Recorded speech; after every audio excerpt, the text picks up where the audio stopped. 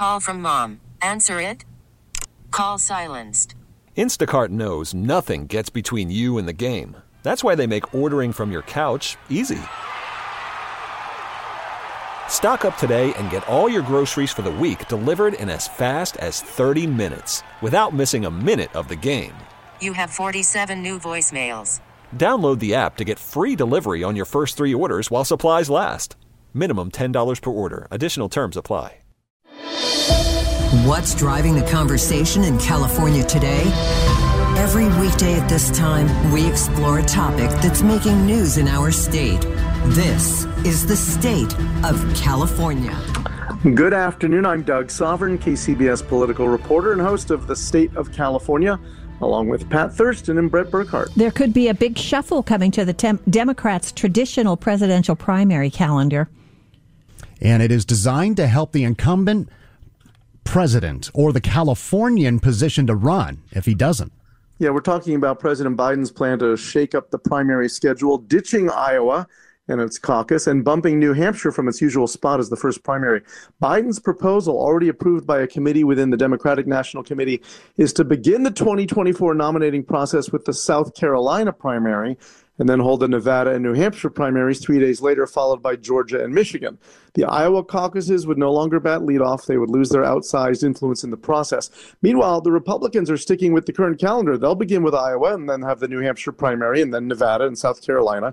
The full DNC still has to ratify this shift for the Democrats. For more on what this could all mean, we're joined live today on the KCBS Ring Central Newsline by Gary South, the longtime California Democratic strategist and consultant who ran 2 winning campaigns for governor here.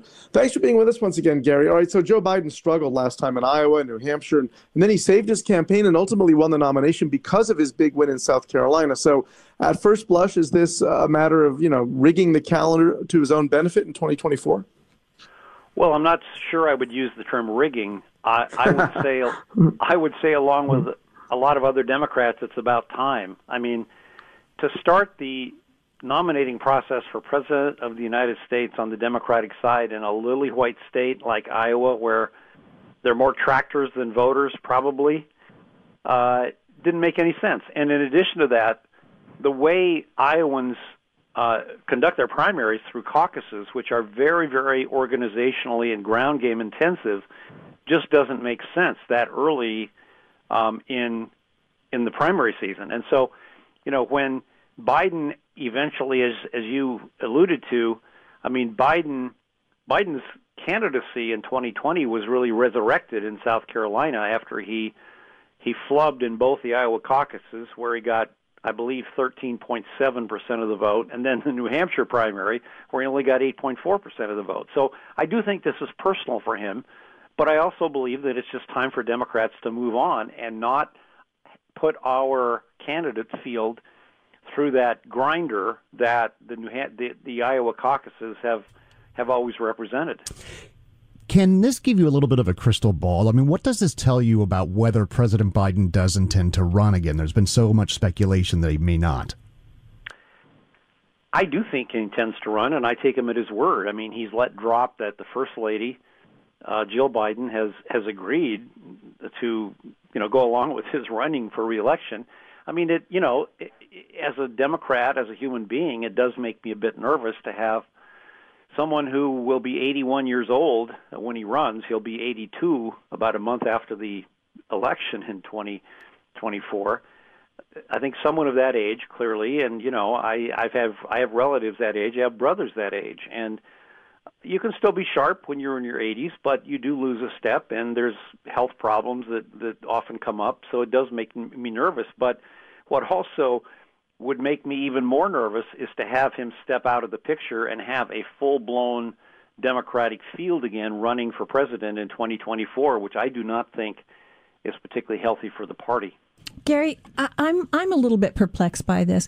It sounds as if the main reason for wanting to move the first primary has more to do about race than anything else. The complexion of the electorate.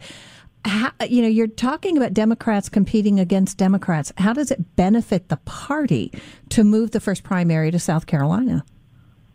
Because I believe not South Carolina as a state, which is deeply red, and it's not competitive in presidential elections.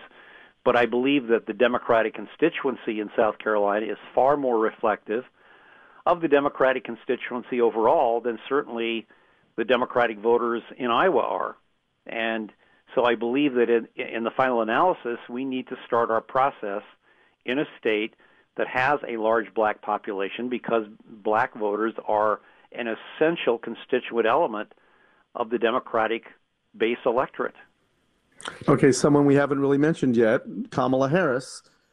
She would benefit also from the larger black population, especially black women who make up a large part of the Democratic electorate in South Carolina. If Biden doesn't run, this certainly sets things up better for her, doesn't it? You know, I think that's kind of the common wisdom. I have to say that I'm a doubter with respect to Kamala Harris, and I deeply respect and honor the fact she's the first female vice president in the history of the United States, and that she's the first black vice president, the first vice president of color. She's a historical figure. But if you look at the way she ran her campaign in 2019, 2020, it was a bust, and it had very little to do with what the constituencies looked like in the states that she was going to compete in.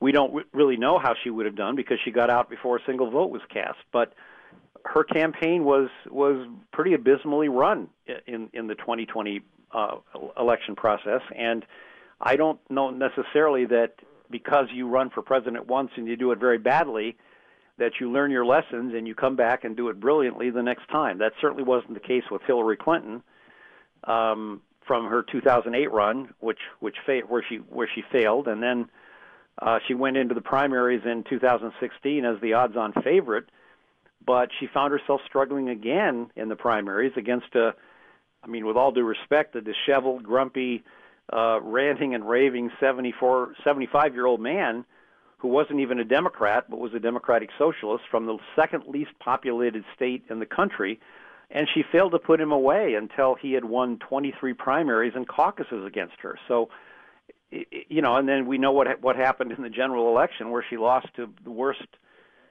candidate that Republicans had probably ever put up and the worst president we've ever had. So the fact is, the lesson is, at least to me as a Democrat, is that once someone runs a lousy campaign for president, the next one doesn't necessarily or automatically get better. And I think you could put Kamala Harris in that category. Gary, I'm going to go back to my question about, why South Carolina? If you want a really diverse electorate, why not go to a blue state? Why not California, where you have a whole lot of Democrats? And it seems like a much more important state in the general election. It should be an important state in the primaries. Why not make California the first for Democrats? It's a practical reason, and it is that you need to start this process in a smaller state where you don't have to have massive amounts of resources in order to compete as a Democrat running for president. Iowa was certainly in that category, although given the fact it was a caucus state, not a primary state, you had to have a pretty enormous ground game there in order to pull people into these caucuses, sometimes in the middle of the winter. But I don't think that starting in California does anyone any good. It's a huge state. I mean, people, I tell people this for reporters who call from, Washington and New York and all that, and even from Britain and overseas. I mean, you have to look at the scale of California.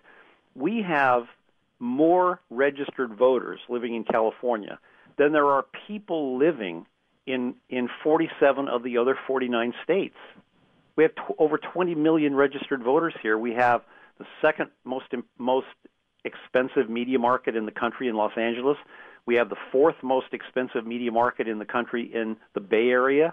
And starting a nominating process in a state this vast with this many voters and where media is so expensive is just not a good practical decision. So it has to, I think, be started in a smaller state where geographically candidates are able to get all over the place, meet voters one-on-one, meet them in house parties, backyard parties, tailgate parties, whatever kind of parties you want, rather than a mega state like California, which has more people, by the way, than Canada and more people than live in Australia. Too big. It's too big of a state. The scale here is too huge, I think, to start our Democratic nominating process here. All right. Well, thank you so much. Obviously, we'll be talking about this a lot over the next couple of years. California Democratic strategist Gary South, thanks for being with us. Baseball is in full swing. NBA playoffs are heating up, and your NFL team is gearing up for training camp. Listen to the latest on the teams you love here on the Odyssey app. The biggest sports radio stations in the country, providing unrivaled local coverage of their teams, all in one place. Exclusive interviews with players, coaches, and team executives, streaming live and always available on demand. Stay in the know with your favorite teams right here on the Odyssey app.